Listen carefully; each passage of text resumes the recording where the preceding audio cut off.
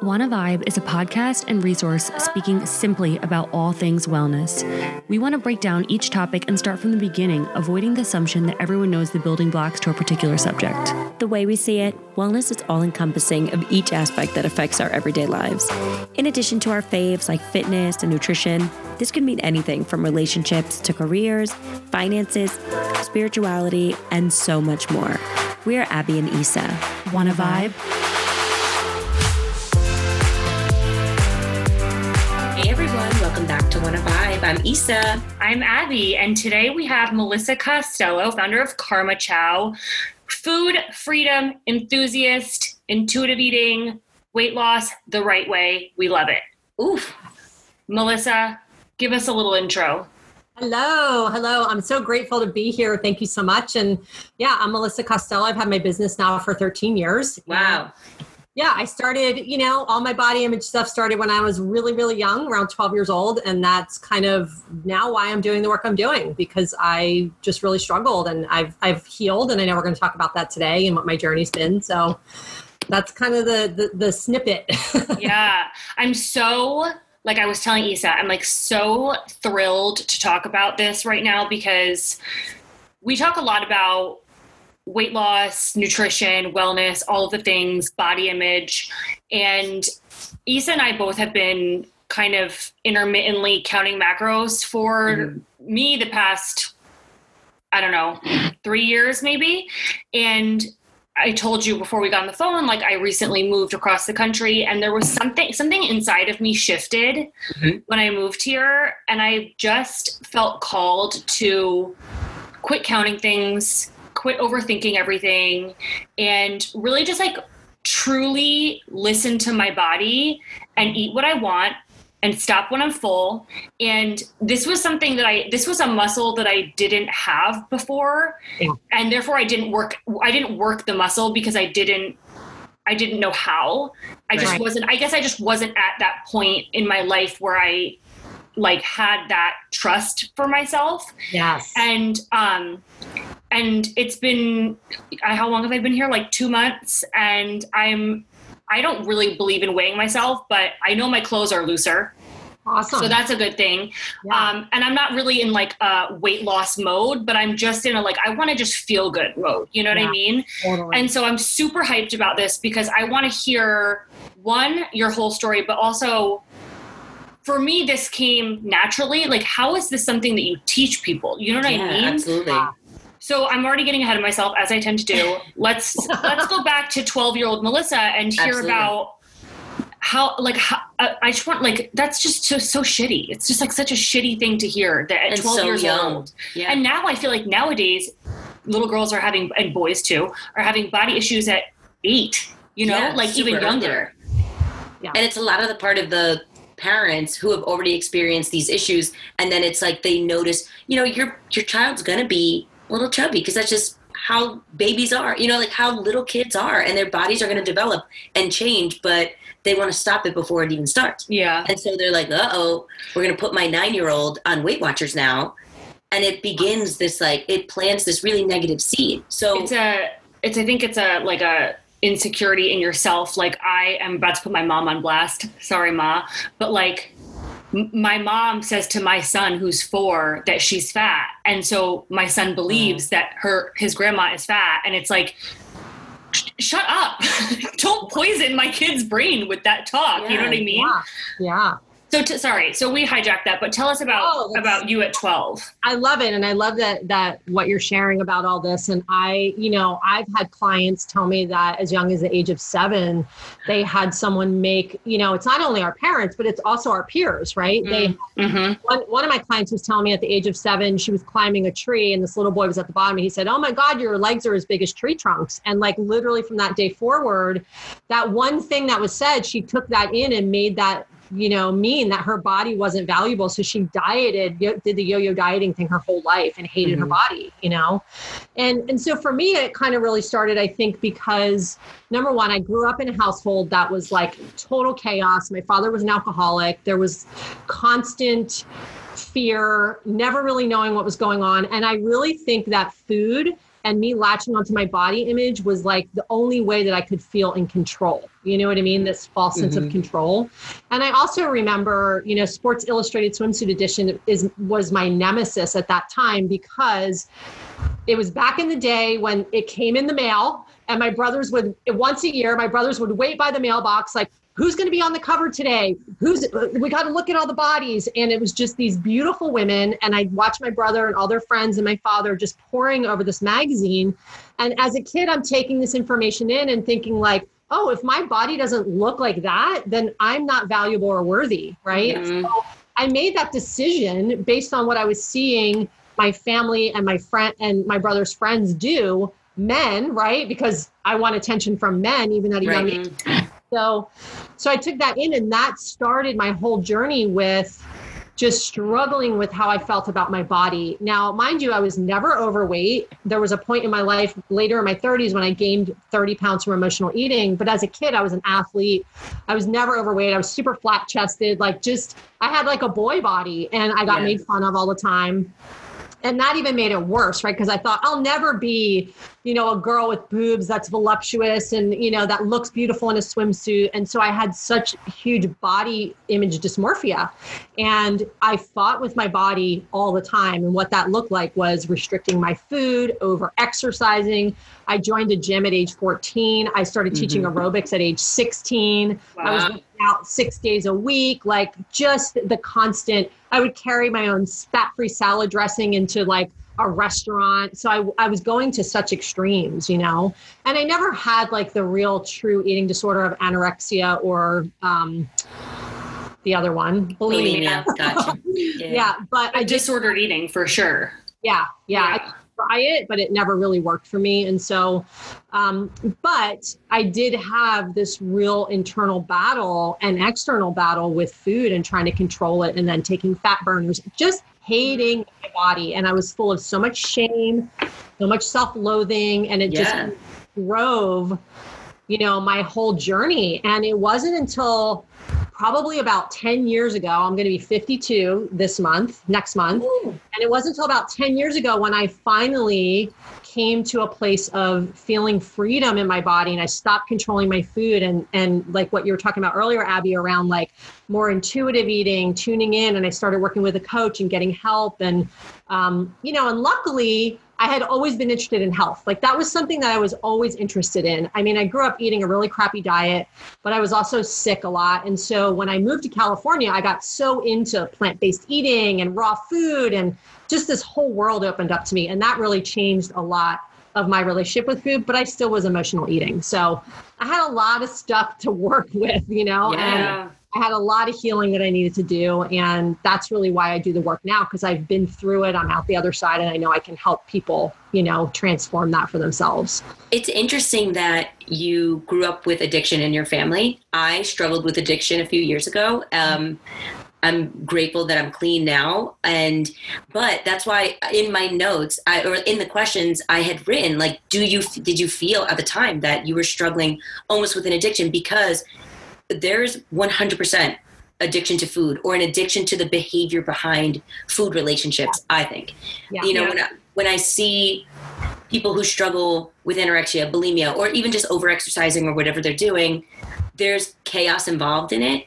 And that, like you said, like the stress to control something. Like for me, I was addicted to opiates. So I would start to feel a wild sense of anxiety, and then I would take something because it would quell that. So like to feel like, oh, I ate something, now I got to go work it off. Like it to balance it. So would you say that you were almost like addicted to it?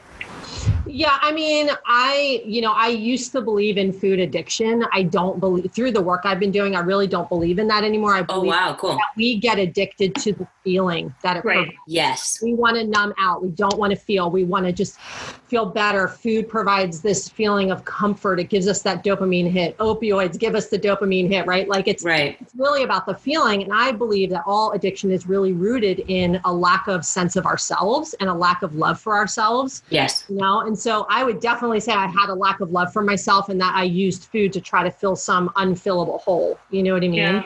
Yeah, and I just really believe that so much addiction is driven through that. And, we really are addicted to the feeling, right? Yeah, I think you guys both, it's interesting. I know Isa almost as well as she knows herself, and she's a control freak, and I'm a control freak. And you mentioned control several times. Yeah. And I think that it's a really interesting thing because I too still struggle with a shopping addiction. I'm not even going to lie and pretend like I'm totally past it, but it's interesting when you talk about something like food or like shopping and the feeling you get, because it's not bad in quotes, right? Like you have to eat, you have to buy clothes, you have to, do those things. Where is the line between using this as a coping mechanism and using it in a healthy way? Like that's a really interesting dichotomy to me. Yeah. But I feel like the struggle when you're so young and you don't have that brain development yet to recognize the difference is what really fucks us up as adults, right? Totally. I'm sorry. I just wanted to say, I really believe in nourishing comfort over numbing comfort, right? So a lot of us go to that numbing comfort, the one that really just kind of quells our feelings versus turning towards our feelings or actually doing something that's actually good for us, right? Instead of getting online and shopping or binge watching Netflix, right? Actually doing something that nourishes our soul on a deeper level, right? Those things are temporary. They're gone. We get the hit and then it's gone. And then we need to do it again to get the hit, right? And like do a little more. Yeah, do more. I was just going to say. And what I've learned is like, I don't need to get the hit anymore. I need to just be grounded in myself and trust myself and really show up and be intentional about the way I live, Yeah. So what was the breaking point for you and how long were you living like this before you finally felt like I need to make a change? Yeah. So I think I knew like my whole life, luckily I've been into personal growth since I was 19 years old. Wow. I picked up my first Wayne Dyer book at 19 and, I've been into personal growth and I knew that I was struggling, but I didn't really know how to get the help I needed, right? I've been in therapy. I've done, I got all the diet books. I was constantly searching for the next thing, the thing that was going to fix me. Right. And what I realized is that I didn't need to be fixed, right? I just needed to get support and needed to learn how to heal. And so really the breaking point for me after so many years of struggling was in my late 30s. And I went through my spiritual psychology master's program, and we did so much inner child healing. And that was when things really turned the corner for me. And I remember like one night I had a huge binge and I called up one of my friends from the school and I was just like, I'm so sick of myself. I feel disgusting. I'm self-loathing. And she said, listen to me, number one, you're being so self-centered right now. And that was a big wake-up call because all the stuff we have with food is so self-centered, right? It's like we're the center of the universe when all we do is think about our food and bodies all the time, And she was like, get up off the couch, go outside, be of service, and call someone and get help. Like get a coach, get some kind of help, Yeah. And so in my master's program in spiritual psychology, we had therapists there and coaches there. So I spoke to someone and I started getting help more specifically for this thing that I was struggling with. And so, and it took about 2 years of me really immersing myself in this whole healing process of looking at where did this start? Why do I do this? How do I feel about this? How do I feel about myself? And so much of it was rooted in a deep sense of not feeling worthy, feeling completely broken, and feeling completely alone in the world. So that's kind of what I uncovered and then what I had to learn to work with. While you were struggling, how would you say that you spoke to yourself then? What was like that inner monologue for you? Like, you're fat, you're ugly, you're disgusting, no one's ever going to love you. Like, oh, look at your legs, look at like everything. I just picked myself apart constantly. Right. And I was so hard on myself. Number one, I'm a double Virgo with 5 other planets in Virgo. So self-critical to all hell, right? That's one of Virgo's traits is criticism, self-criticism, being very critical.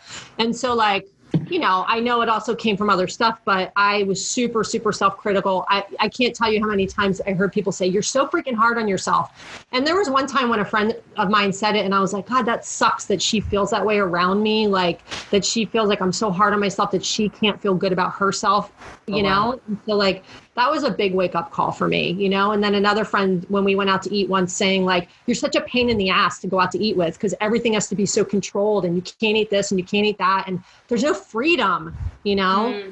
And so like, I've had some really good moments of tough love in my life, you know, to help me. And luckily I'm an aware person but I had to really learn how to reframe my negative thinking and to really work with it. That's super important because not a lot of people are aware of themselves, or they'll be aware of their behaviors and then root themselves in that. And be like, I'm just stubborn and this is how I am, or this is what I do. So to be able to feel that sense of, like you said, like you're super self-aware. So to feel like, oh gosh, I don't want to make you feel that way when you're around me. How can I fix this, but do it for the better and not like keep it a secret, you know, like not fix myself and still do the tendencies under, you know, like behind closed doors. Right. That's really awesome. Yeah. In your opinion, because I don't think that there's a right answer to this question, but do you think that changing your relationship with food starts with the food, or does it start with your self-respect and self-image? You know what I mean? Like, it seems to me like it's a chicken or the egg kind of thing. No, it starts within.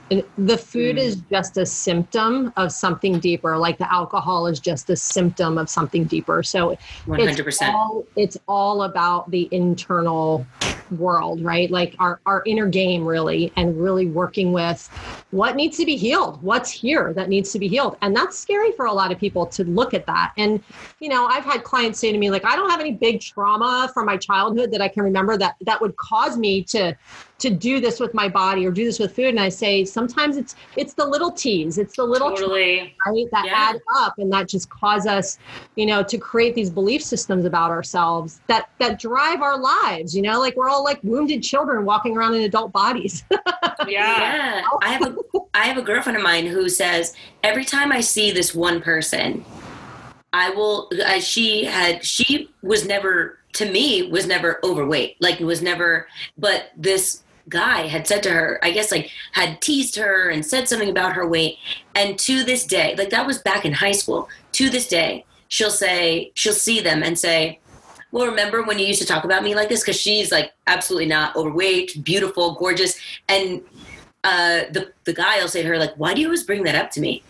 And she and I discussed that. And I'm like, because it was such a painful time. Like for you to feel like I'm fine, which she was, like I'm normal and I'm in high school and living my best life. And for somebody to say that to you and shock you into being like, wait, what? And make you look at yourself and be like, am I?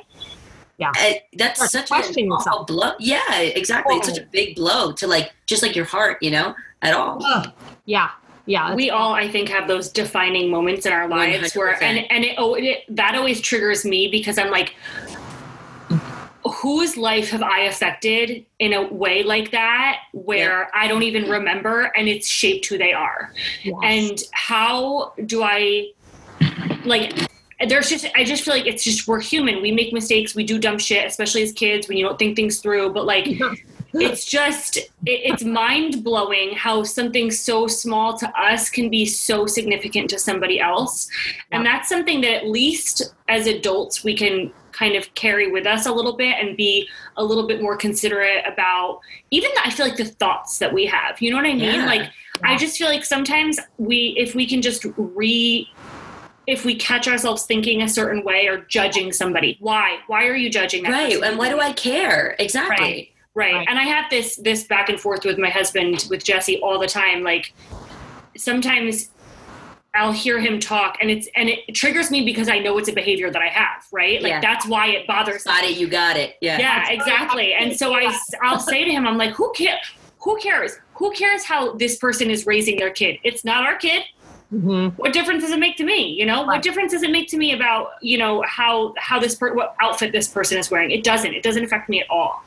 I think, can I speak to that just really quick? Yeah, please. Yeah. I think, so what I've come to learn is that any judgment is just a projection of our fears, right? Like we're projecting our fears onto other people by judging them, right? So maybe your husband's scared of being a bad parent or he had 100%. Something, that happened to him that he just has this judgment around bad parents. So it's just these fears that we're projecting. Is anybody not scared of being a bad parent? I'm not sure. I'm not sure that's a thing. I won't ever be one, so I'm not. It's like the worst. It's the best worst thing ever. It's just like you're in a constant state of anxiety all the time because you never know. Be a bad parent. Everybody's going to be a bad parent. It's so true. Right. True. It just no kid is going to grow up unscathed. And even without children, like I personally do not. And I worry constantly, and I'll talk to Abby about it. I'm like, I'm worried about being a bad friend. When how am I being a good friend to this person? When I say this, should I not say this? Like, or, I had this conversation with them, and then I'll think about it. There's times with Abby where I'm like, when I said this before, what I really meant was X, Y, and Z. And she's like, I didn't even think about that. But it had been eating me alive for 2 days. Right. Right. So, yeah, it's all like just crazy. It really, really is. So we want to talk about like your business. Yeah. So how did you shift from being a student to being a teacher? Oh, I love that. Oh, I love that. So I think I was doing both simultaneously the whole time. Right. So for me, first it started, so I didn't start my business until I was in my late 30s. I always knew that I wanted to be an entrepreneur and work for myself. And I had done every freaking job in the world. My friends, I feel like you've had 9 lives because you've done everything. I was a bartender in LBI for 10 years. Oh my gosh. Oh, Jersey Shore. You guys will know LBI. So I did that. I worked in the restaurant industry. I worked in the production industry when I moved to LA. I did everything and nothing ever fulfilled me. And I just felt like I was chasing this thing all the time. Like I need to find my passion. And one thing that I was so passionate about was health and cooking. And so I started working with a business coach, and this was years ago. And she was just like, well, if you don't want to work in a restaurant, because I was done with that, she was like, why don't you be a private chef? Like everybody loves your food. You throw these huge dinner parties. People just tell you to be a caterer, which I didn't want to do. And so I started private chefing. And my first client was Tony Horton, who created P90X. So yeah, he was my very first client. He was a friend of mine who I met through a mutual friend. We had just started becoming to know each other. We both lived in LA. And he was like, this was before he was who he is. And he was like, I can't afford a chef, it's too luxurious. And then he threw a dinner party and he was like, listen, I'm having a dinner party, a small one. Can you come cook? And so I went and cooked. And that night he hired me. He was like, I want you to cook my food for me, because he was eating like Amy's frozen dinner. Total bachelor. Oh right? My gosh. So that turned into then me getting my nutrition certification so that I could really learn more about, I was always interested in nutrition. And so then that morphed into me traveling around the world with him and educating, and he would teach fitness camps. And so I worked with him for a long time, and it was the best time of my life. Like he's such an incredible human being. That's awesome. We're still really close to this day. And then, my business was kind of, once I moved, I had to leave LA. I was just done. I'd been there 13 years and I knew my business was going to be transforming. So I moved up to Santa Barbara. And at that time I had started really thinking about, I want to serve in a different way. I want to serve people more deeply. And I want to just stop with this dieting stuff. I created at least cleanses and people were doing really great on them, but it kept coming back to, I get off track. I can't, right?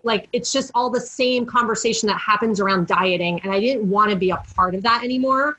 Yeah. And so through my own healing journey, then I started to work more deeply with people around the psychology of what we do with food, what we do with emotional eating, all that stuff. And that happened because I also went into the spiritual psychology program. I got trained there. I learned a lot about myself.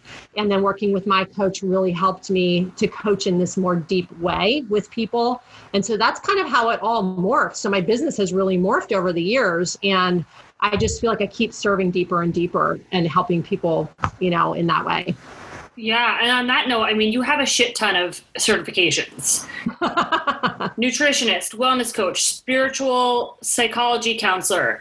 So Do you kind of consider yourself like a forever student? Are you just always looking to expand your knowledge base, and therefore what you're able to offer the people that work with you? Yeah. So my next certification is equine therapist. So that's my next. Yes. That's so cool. I was just talking to my fiance. We got engaged last week, so I'm very excited. Congratulations. Thank you. But I was just talking to him. We're going away to Vermont, Panton, Vermont, I guess. And I had said to him, I'm like, are you open to doing equine therapy? Because they have like a thing that they're doing. And I was like, I know it's like kind of different, but are you in? He's like, hell yeah, like, let's do it. Because it's so nice. They're like, we'll be 6 feet away from you, but you can touch the horses and like talk to them. So you can hug the horses. Yeah, and it's just like a nice experience. So that's so cool that you're doing that. Yes, yeah. So where did that come from? So I have a massive love for animals, massive. I've always been connected to horses. When I was growing up, we didn't have a lot of money, but my mother was a vet technician, and her boss, who was the veterinarian who owned the place, his daughter showed horses, and we used to go to her shows all the time. And I was just like, I was so enamored by her and enamored by the horses. And over the years, I kind of dabbled in trail riding, but I never owned a horse or never really took lessons or anything. And when I moved to California, specifically Santa Barbara, I got more involved because horses are everywhere here. And one of my biggest dreams in my life was to live on the coast where there's horses. And I don't know how I made that happen, but I'm here.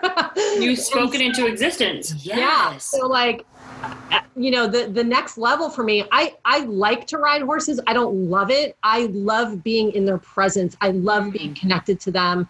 I've held a couple workshops. There's a woman in Malibu who's an equine therapist. Her and I did a mini retreat together called Women, Food, and Horses. It was amazing.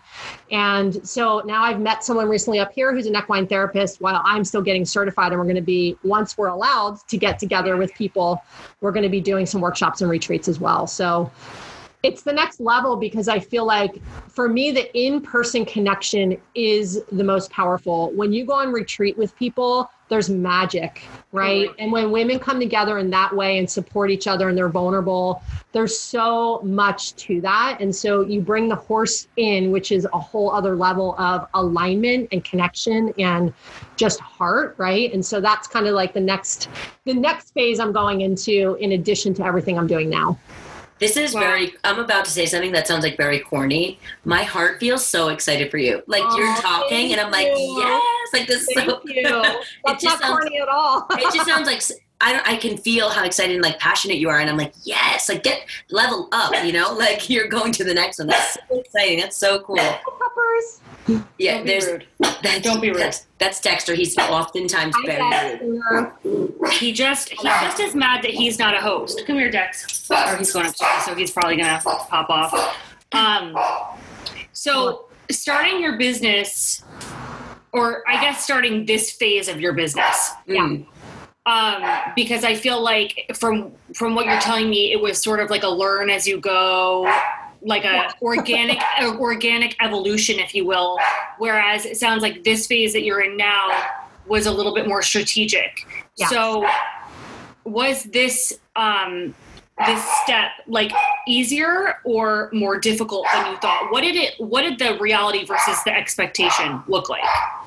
I got to tell you, this has been brewing inside of me for over 2 years. So if that gives you any, inclination of how it's been something that I've been scared to do, and also feeling a little bit like, am I capable? Right? Just diving into this deeper pool. And so it's been hard. I can't lie about it. And now my business coach who I work with she was like, listen, Melissa, you've been talking about this for over 1.5 years. And she's like, I'm tired of hearing about it. And everybody in this group is tired of hearing about it. So you need to start taking action. And so she really gave me, I'm telling you, it takes tough love to get me in action. So she really But you respond to it. So I do. There you go. An awesome kick in my pants. And so I'm really excited. And my Facebook group, my new Facebook group is going to be called Reclaim Your Wild. It's all about really women stepping into their real authentic truth, their deep heart's desires, all of that. And so I'm really excited for that next level. But it's been hard and scary. And I think it's mostly because I doubt myself. That's really where I get the most caught up. You know what I mean? because it's like, I'm adding this other element in that is not me. Like I can't control it. And it's capable of doing anything. And what if it doesn't work or show up right? So anyway, so that's kind of been the experience that I've been having with it, but I'm super excited about it. And I'm actually moving forward and things are falling into place. Like I met this woman who's just randomly, who's an Igala therapist, which is a type of equine therapy. She has a ranch like 9 miles away from me. She's got the horses. She's like, oh my God, I'm so ready. Like, let's do something together. When it's meant to happen. I was going to say, that's divine. That's divine intervention. Total divine. And I'm actually taking riding lessons from her. She teaches lessons. And I'm doing that more for my sanity. Right. Yeah, totally. Yeah, during this time. So that's awesome. Your current program now, like how would you say it kind of functions, if you will? Yeah. Would you say it's a baby steps, let's work our way, or is it like dive in the deep end, baby, like we're going all in?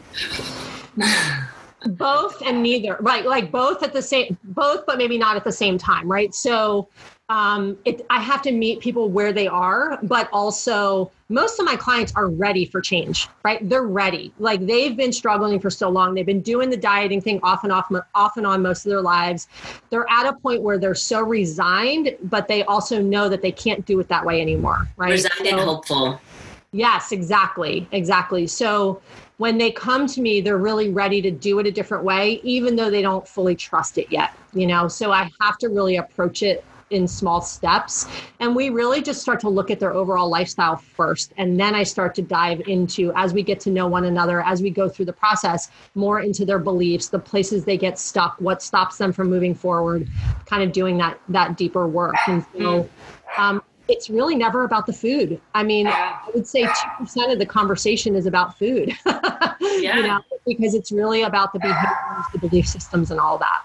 How do you establish that trust? I feel like it's with coaches and coaching in quotes, right? In general is such a saturated market, and there's so few coaches that really elicit trust in their clients. And if you don't trust your coach, what are you fucking doing? So like, what are you doing to establish that connection with your clients where they're able to be honest with you about their faults, and therefore you can be a mirror to them? Yeah. It's a great question. I share everything. I share all of my struggle. I share all of my vulnerability. I share all of my imperfections. And that's, when people come to me, they say, I feel like I know you because I've done so many videos and trainings and lives where I really share what my day-to-day struggles are and what I still struggle with and what my approach is and all that. So I really put it out there just because I know that if I do that, it gives permission to others to do that, right? To show up more vulnerably in their lives and to really, that helps us heal, on a deeper level. And I just feel like we have to do that for our own benefit and for the benefit of others, And so I think that really builds a lot of the trust with my clients, just knowing that, and they can relate, like we have similar stories and they can relate to my story and I can relate to theirs, Would you say as a recipient and as someone who takes tough love and turns it into something better, would you say that you also turn it around, on your clients? Are you a little tough on them? Sometimes if they need it. Good. Yeah, because this work it's hard because it brings up all the shame, all the doubt. It brings up all the self-loathing, right? We need food to survive. And there's people who don't understand why they struggle so much with it and why they can't just be normal around food, right? And so there's so much shame around that, about not just being able to, just eat and enjoy it. And most of my clients know how to eat healthy. That's not the problem. It's the emotional eating, the binge eating, the using food to numb out, right? Their hatred for their body, they've spent years yo-yo dieting. So they have so much shame around gaining weight, losing weight, gaining weight, losing weight, right? All of that stuff. And so it goes deep, and I really want to meet people where they are, but I also want them to transform. And so one of my clients said to me, we got off a session and she said, I felt like I felt like you were pointing out everything I did wrong, which I absolutely was not doing, but that's the filter she was taking it into, because that's her belief about herself, is that she does everything wrong. And I so thanked her for saying that. And I just said, well, listen, I want you to say how you're feeling in the moment, so then I can meet you where you are, so you don't get off a session going, that fucking sucked and I don't want to coach with you anymore, right? And we've had a breakthrough since then, you know what I mean? So it's also teaching them how to stand up for themselves and set boundaries, because a lot of women don't know how to do that. And that's why they turn to food, right? Because they're so depleted and exhausted and resentful that the food's like the safe place they can go. It's like the comforting place, And also as a coach, sometimes you just got to call people out. Totally. That's what coaches are for, right? Exactly. Like, why'd you hire me? Exactly. And I think that's what people expect in some ways, but you can also hit a really raw nerve for a lot of people. Sometimes they're not ready for that, Right. And so I have to be really sensitive to that. And that's something I'm pretty good at and tuned into, And so, but I really want them to have the transformation, and there's so many layers to it. It's like peeling that onion. I know that's kind of cliche, but it is peeling that onion, Absolutely. Is there like normally a time frame that you work with people, and is there like a sweet spot that people normally, what does that look like? Well, it's different for everyone. So I start with 4-month commitment up front, right? The 4 months allows us together to lay a foundation, to really get to know one another, and for me to really understand them. A lot of my clients will continue on after that. Some stay with me for years. Some stay with me for like 6 months or 8 months. It just depends on where they are. Some after 4 months are like, wow, I got this. Like, I feel good. And then maybe they'll come back around a year later and say, hey, I need a little tune up. You know what I mean? So I always offer that to my clients. And there's tons of support inside my Facebook group where they know they can go if they're feeling challenged, or if they're, have questions, or they feel stuck or whatever. And so I think it's a lifelong journey, to be honest. Like, I don't think the work ever ends, because I know that I'm always doing it for myself, and although I'm in a much different place around food and with my body, I'm not perfect. Like, I still have struggles at times, especially like I'm getting older and I'm like, oh, my skin's sagging, and, there's stuff. Then it's like the other level of that, of like the aging, and so I think it's always this constant thing that we have to really stay connected to, and how we treat ourselves and respect ourselves, Absolutely. When you have a client, first day, haven't really talked too much, what does that look like for you? Yeah. First day, I go through their flow of the day. What does their day look like? What are the routines? When do they go to bed? When do they wake up? What's their exercise routine? What do they do for self-care?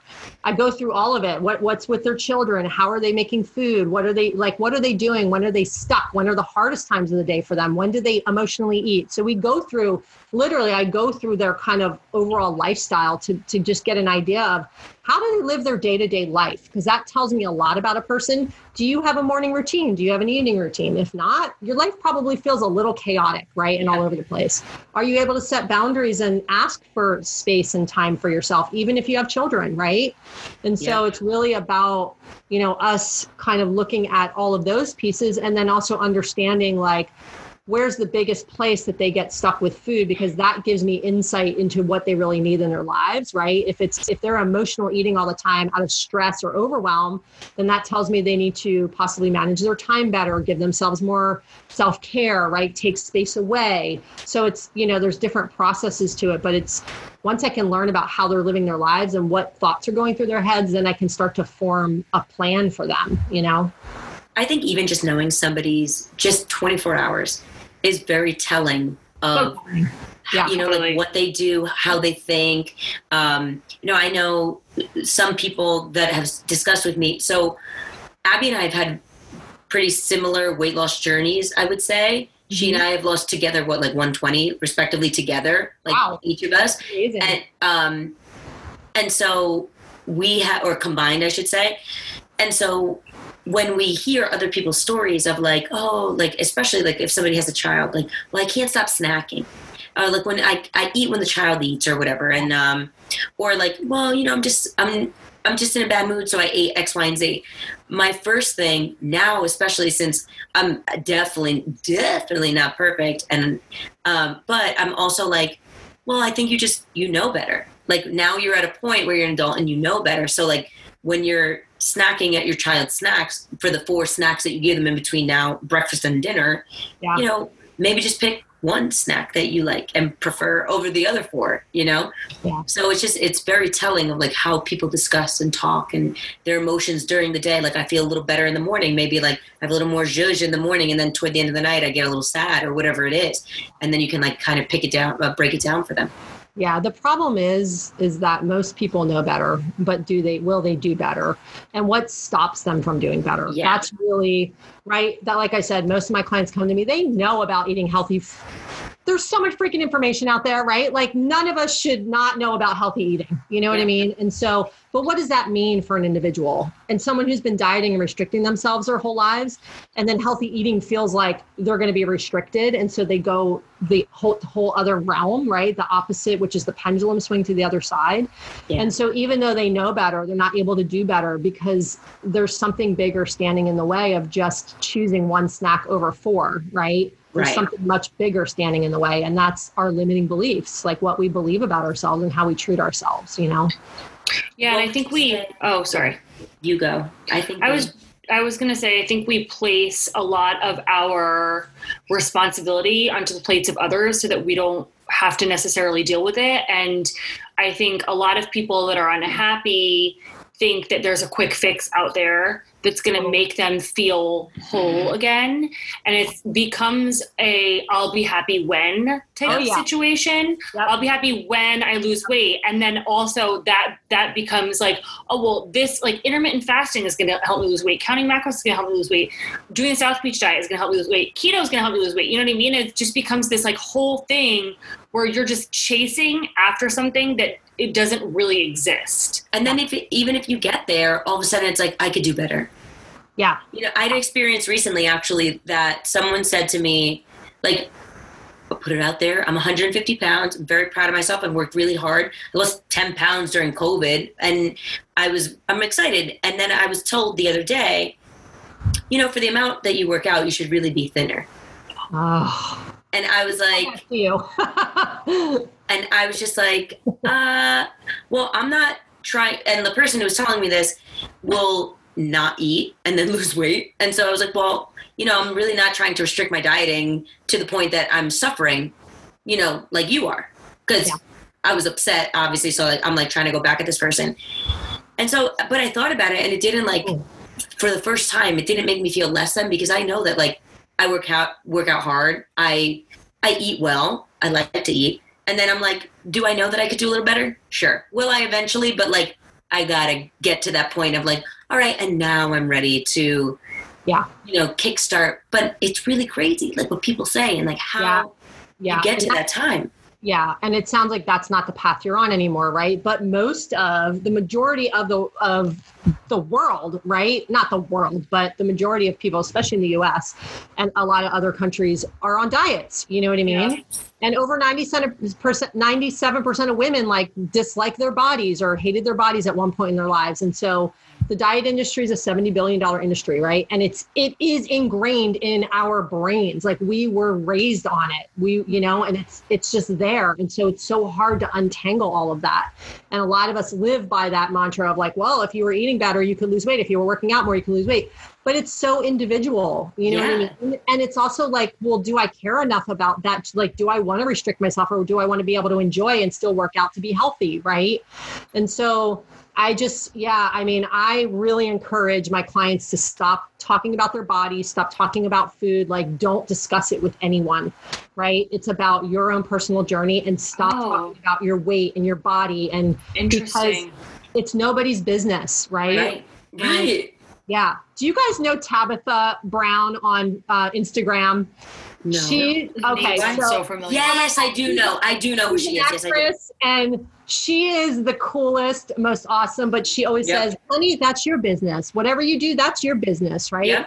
It's all about like, that's your business. And don't, you know, like all this food and dieting stuff, like stop talking about it with people, because it just keeps the cycle going, right? And it's this cycle that most people will never get off, unfortunately. And I also think what a difference too, when you're doing the work internally. Yes. And you know that you're either internally, externally, if you know that you're working out, if you know that you're eating well, if you know you're not binge eating, if you know you're working on your control, like, you know, flexing those muscles of like self-acceptance and self-love, when somebody approaches you with these wild, you know, rude ass things that they say to you, you're able to just be like, okay, like this is a you thing and not a me thing. Yeah. But it takes time to get to that place of being, you know, like of even just knowing, for example, and I'll say this quickly.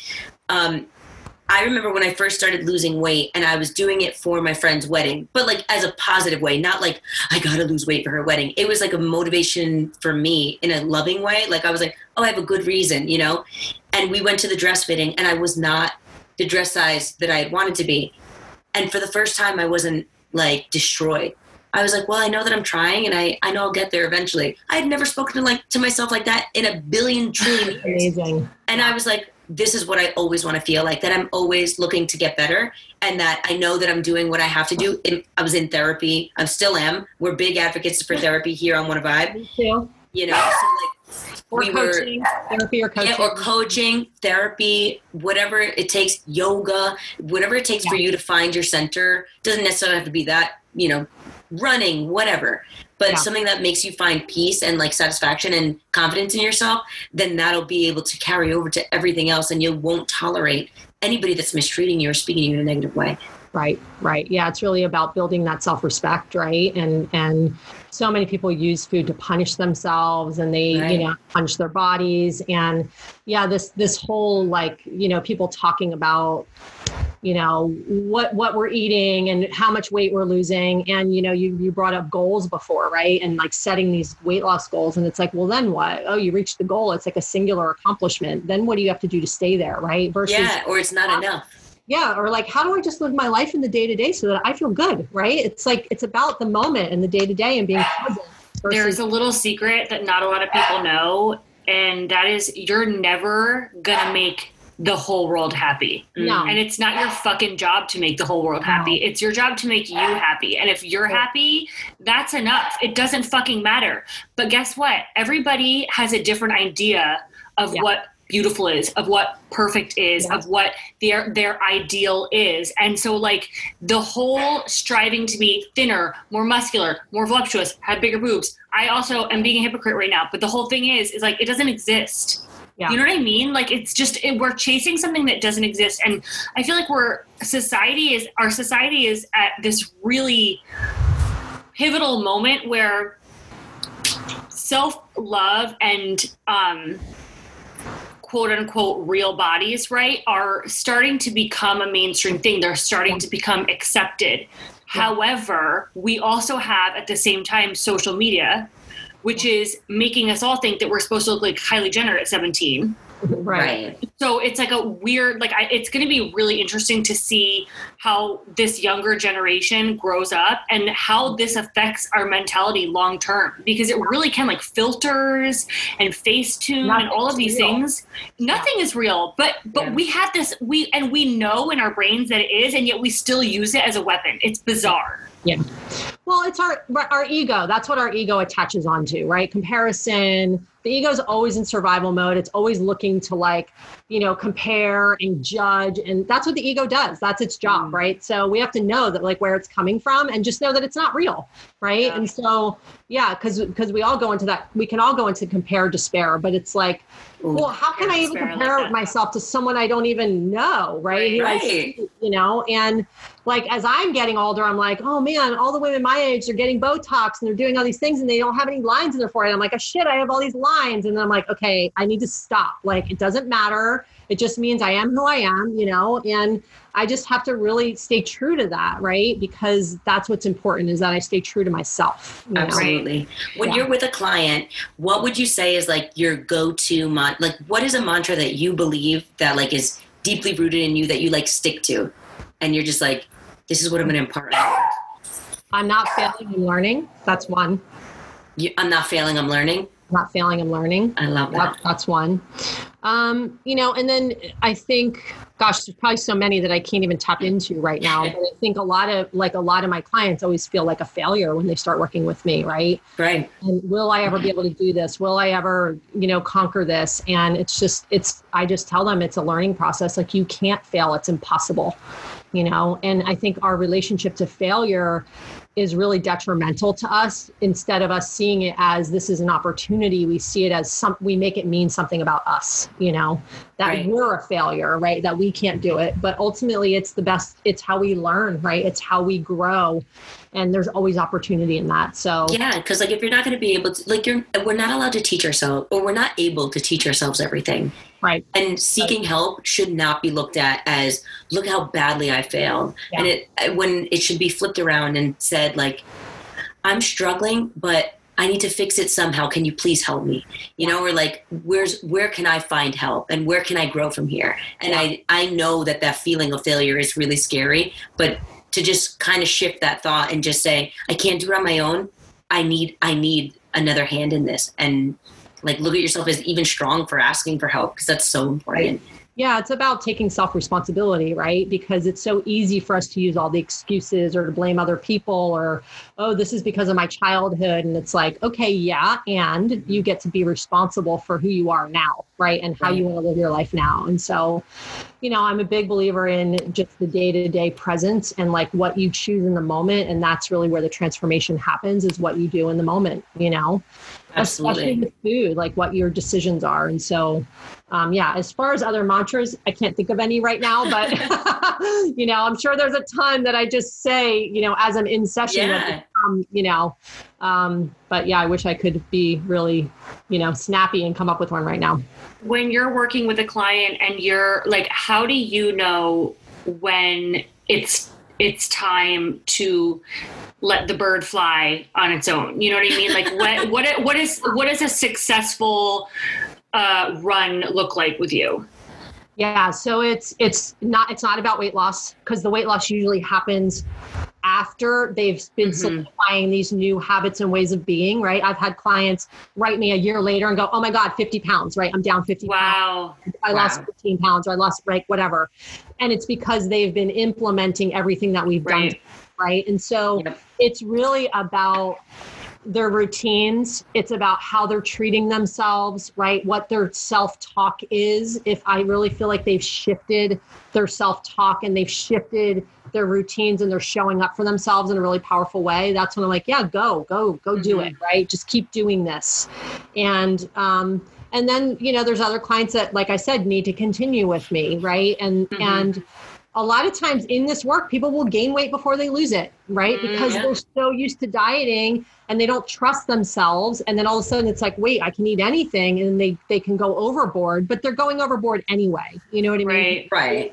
They're doing the deprivation, then the pendulum swing to the other side, which is the binging, So it looks different for everyone, but it's really about me feeling like they're rooted in themselves and that they have their kind of rituals and routines down to support them, Absolutely.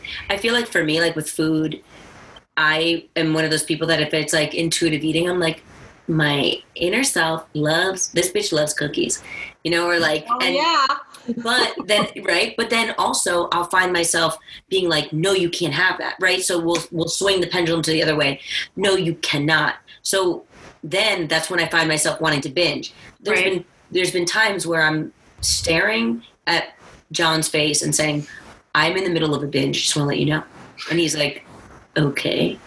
I don't know how to help you with that, but and I'll just eat and eat and eat. Right. So now, and I've always said this, how I talk to myself is, you could have this if you wanted to. Yeah. So that the control kind of gets a little I still get satiated by the thought of control. If I wanted to have this, I could.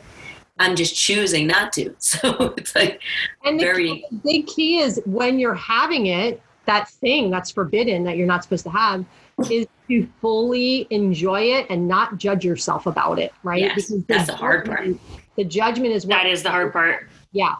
And it's so crazy because I actually had this shift many, many years ago. I was obsessed with cupcakes growing up, and I was like, I can't eat cupcakes. They're bad. They're bad. They're bad. They're bad. Right. And what would I do? I'd get up in the middle of the night and binge on cupcakes because my mother was a baker. And this was when I was really young. Oh yeah. And so like, then I went into like full, like never having cupcakes. I didn't have them for years. You know what I mean? And then when I started doing this work and realizing like, what are the foods that I really want to eat? And then I was like, oh, I want to have a cupcake. Right. And so I went to have one because I was like, oh, I'm really going to let myself do this. And I didn't even like it. I was like, ew, what was I, right? Like, what was I moaning about all these years or so drawn to? The stories that we create in our own heads. Right. And I did it like, because I gave myself full permission. I said, I'm going to really enjoy this. And I ate it. I was like, oh, this is not even good, you know? And then I was like, I'm over it. I didn't, you know, and I don't think I've eaten a cupcake in like, I don't even know how many years, and I could care less, you know, I don't care about it anymore. It really, go ahead. I was just going to ask real quick, what would you say that food freedom looks like to you now? Or like feels like for you now? It's not being controlled by food. It's knowing like in any moment I can choose what I want and not have guilt about it and not wake up the next day and say, fuck, I have to start over. Or, oh shit, why did I do that? Or, oh my God, I'm such a fat pig. I ate XYZ, right? It's none of that. It's just like, look, oh, I ate a bag of chips. Okay, moving on. Yeah. Mm-hmm. Right? Who cares? Yeah. That's what it looks like. It really does change the dynamic of like your entire life when you stop revolving. I mean, my life is never going to stop revolving around food because I love it. And so like I'm eating breakfast and thinking about what I'm going to eat for lunch. But like I too used to be like, I used to love cookies. Like that's why Issa and I are friends. And like I said, since I've been kind of being more intuitive and like self-guided about what I eat, I had a bag of cookies that were delicious in a dozen cookies. It took me a month to eat them. Yeah. What? Jesse goes and buys cookies literally on the weekly, and he's still at night eating the cookies, and I'm like, nah, I'm all right. Yeah. Sometimes I'll have a cookie. Yeah. If we're going out to dinner, you better believe I'm having that flourless chocolate cake. Yeah. But do I need a cookie right now? I don't really know. I don't think so. Yeah. You said something before that made me do this, which was So if what, you hold don't on, have real quick before you ask a question, Abby just put her fingers together and like wrapped them together, like I'm tapping the tips of my fingers together. Doesn't like Evil Queen do that or something? Yes, like or like Mr. Burns from The Simpsons. Yeah, I'm excited. Because you said that if you don't have a morning and a nighttime routine, your day is probably pretty chaotic. Yeah. We know I live for a routine. I live for it. So I want to know what your morning and nighttime routines look like. Yeah. Great question. So first thing in the morning, I get up and I make tea and I go sit on my couch with my dog and I journal. And I draw cards from either The Answer is Simple or by Sonia Choquette or my angel cards. And then so I ask a question. A lot of times it's focused around my business. Or sometimes I say, what do I need to know today? And then I'll draw cards and then I'll write about them. And then sometimes I'll meditate. Sometimes I won't. It just depends. Like for me, meditation is about, I need to feel it. Otherwise it's not going to benefit me.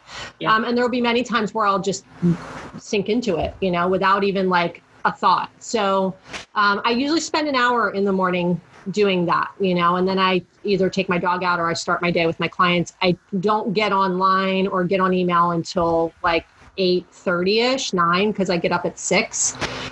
Some mornings I go play beach volleyball at 7 a.m. And so that's in those mornings, that's like my meditation. That's my joy. Mm-hmm. So I have a really solid, you know, morning routine and I don't even think about it. It's just natural. Like I don't even, you know, it just happens. It's part of my day. And then in the evening, I don't have as solid of an evening routine, but I definitely don't have my phone in my bedroom. You know, that stays out on the kitchen counter. You know, so I'm not in bed scrolling on social media or doing any of that stuff. I like to read before I fall asleep. So I'm always, you know, either got a good novel or, by the way, I have an awesome book club that I started last month. It's called The Awakening. And we read Glennon Doyle's book, Untamed. Oh, I heard about that. I need to read that. If I hear one more person tell me about that book, I'm going to die. Yeah. And it, that was part of what inspired my Reclaim Your Wild. Here it is. Look at all the. Cool. Yeah. Oh, wow. Yeah.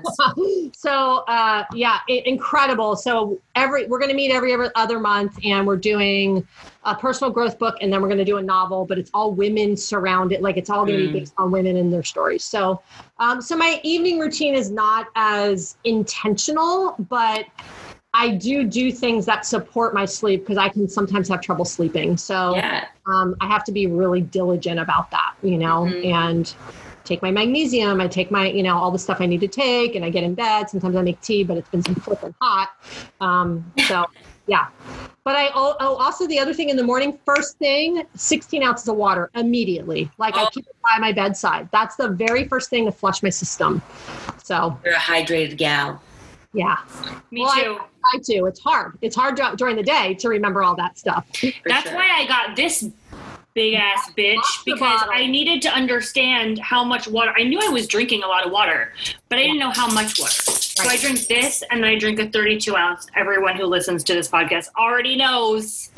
You already know. Yes.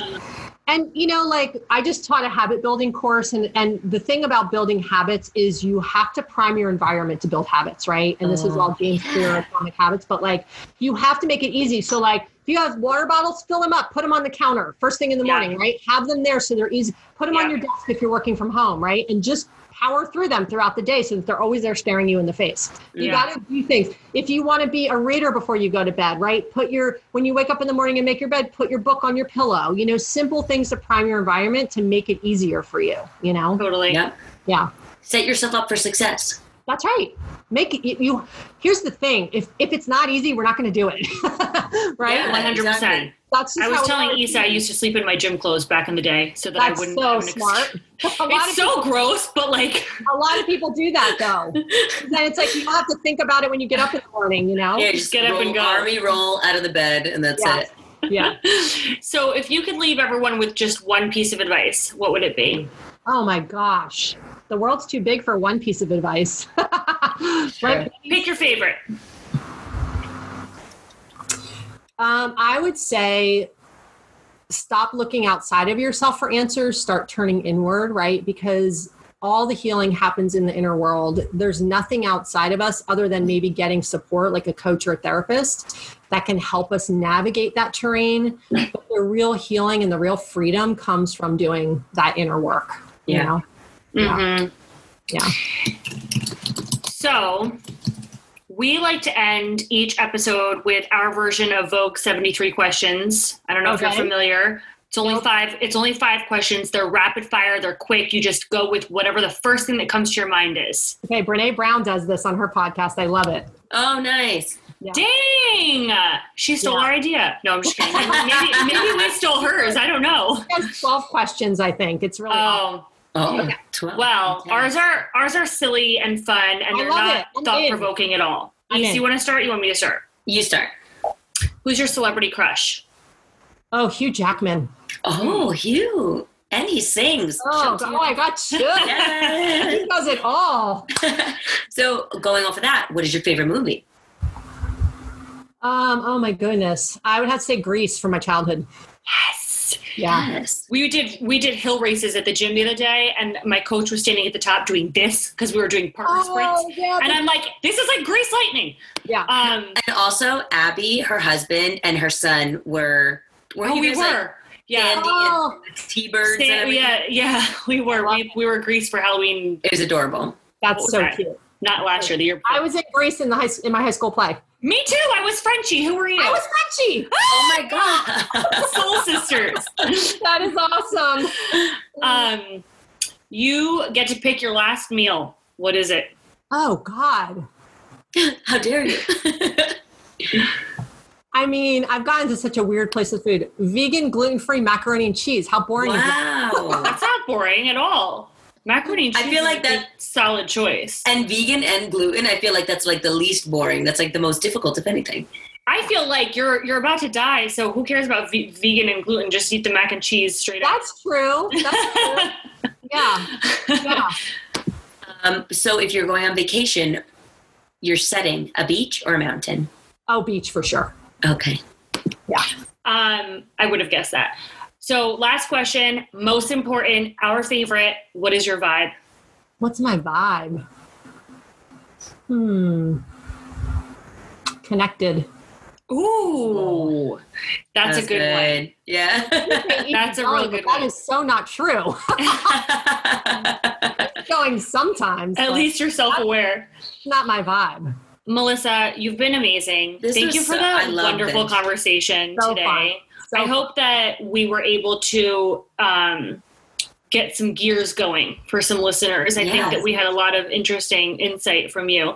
Do you want to let everyone know where they can find you and your business? Absolutely. Thank you. KarmaChow.com. Karma, like good karma. Chow, like food, CHOW. Had that website forever.